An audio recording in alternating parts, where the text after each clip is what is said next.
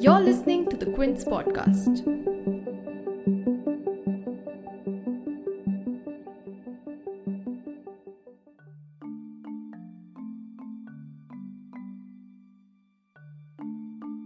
Over the last year, Jamia Millia Islamia University, Jawaharlal Nehru University, and Aligarh Muslim University have been in the news more than they would have perhaps liked to. The three universities, battered by police action, media attacks, and a perception battle, today stand officially among the three best central universities in all of India. The Union Ministry of Education, in its latest rankings of central universities, has placed Jamia in first place with a score of 90, while JNU has come third with 83, and Aligarh Muslim University fourth at 82. The ranking is based on a tri-party evaluation signed among the university, the Ministry of Education, and the University Grants Commission or UGC. What made these three universities stand out in the evaluation? Do students feel vindicated? The Quint spoke with several students across campuses to find out what they make of the rankings and what they have to say about a trying year for their alma mater.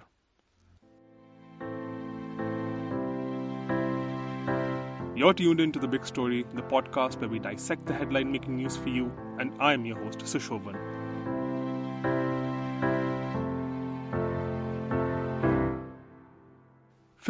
December 2019 was the day when Delhi police barged into Jamia's library late into the night and brutally assaulted unarmed students.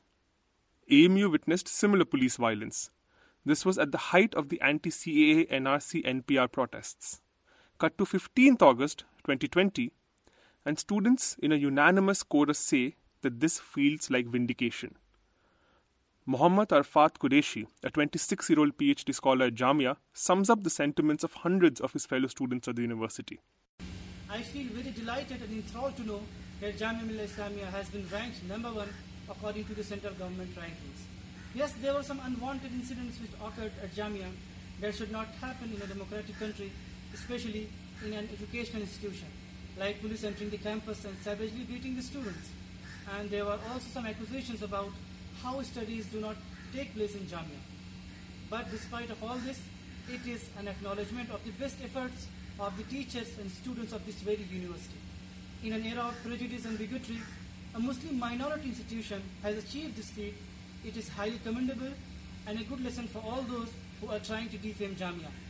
Since day one, Jamia is leading the nation and it must continue to do so. Newer departments must be introduced, new experiments in education, distance education, adult education must be undertaken, and Jamia must emerge as a pioneer in the field of education. Aligarh Muslim University, the 145-year-old public institution, has a similar arc to narrate. Students who spoke with the Quint said this was a reply to all who had called it a hub of criminals and raised questions on its education process. Ibu Salim, a BA student, says he hopes the ranking will shift the focus to the university's facilities, its libraries, and its diversity instead. I am Ibu Salim, a student of Aligarh Muslim University studying BA final year Islamic Studies. I am from Murshidabad district of West Bengal.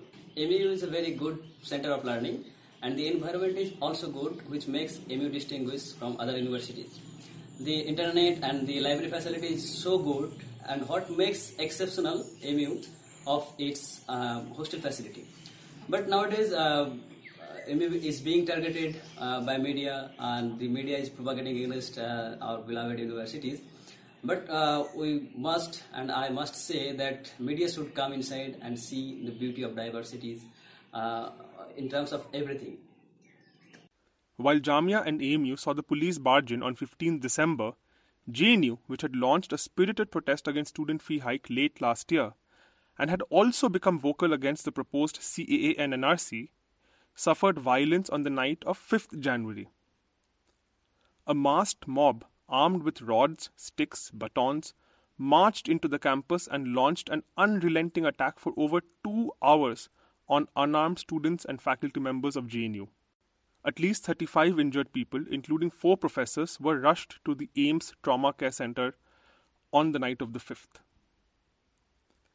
Mahindra, a scholar in JNU, says the university has been turned into a convenient target to be attacked by many.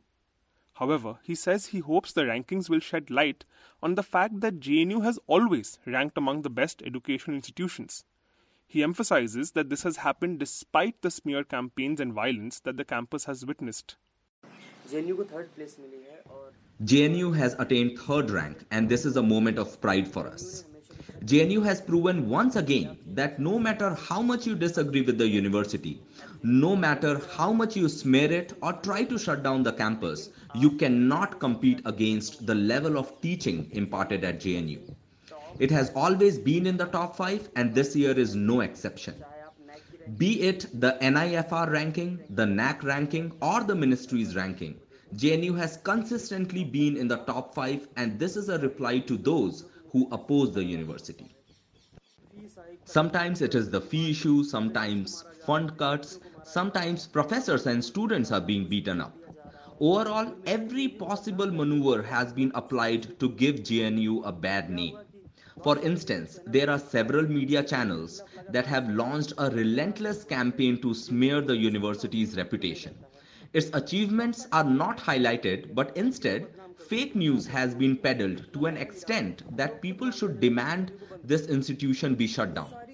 JNU has always battled these adversities and despite that has maintained its standards of education. This is the result of the hard work of the students and professors, and it deserves to be appreciated. However, a vital question remains about the gulf between reality and perception. Months of relentless media attacks have only fueled notions that run counter to the realities on the campus. How does this perception change, and can rankings do that effectively? While these three have consistently been among the best performing institutions, with JNU producing India's most recent Nobel laureate and the current Union Finance Minister, these rankings do stand out in an atmosphere that has been vitiated by violence. As far as the perception problem is concerned, this is not going to change with one ranking. This is not the first time JNU has been in the top 3. This has always been the case. If their perception hadn't changed then, why would it change now? There's a large section that views JNU in a positive light and knows what it stands for. But there is a section that views it negatively. This section has been manufactured by certain sections of the media and some organizations. This needs to be understood. Therefore, one ranking may not bring about a great deal of change. Students, however, say the rankings have personally been a boost for their collective morale. Here's what Jamia's Shua Hayat has to say. This is a reply to those who have accused Jamia of being a hub of terrorism and violence. Stormy winds may blow with all their might, yet flowers bloom again with the morning breeze. आंधियाँ जोर दिखाएं भी तो क्या होता है, गुल खिलाने का हुनर बादे सबा जानती है.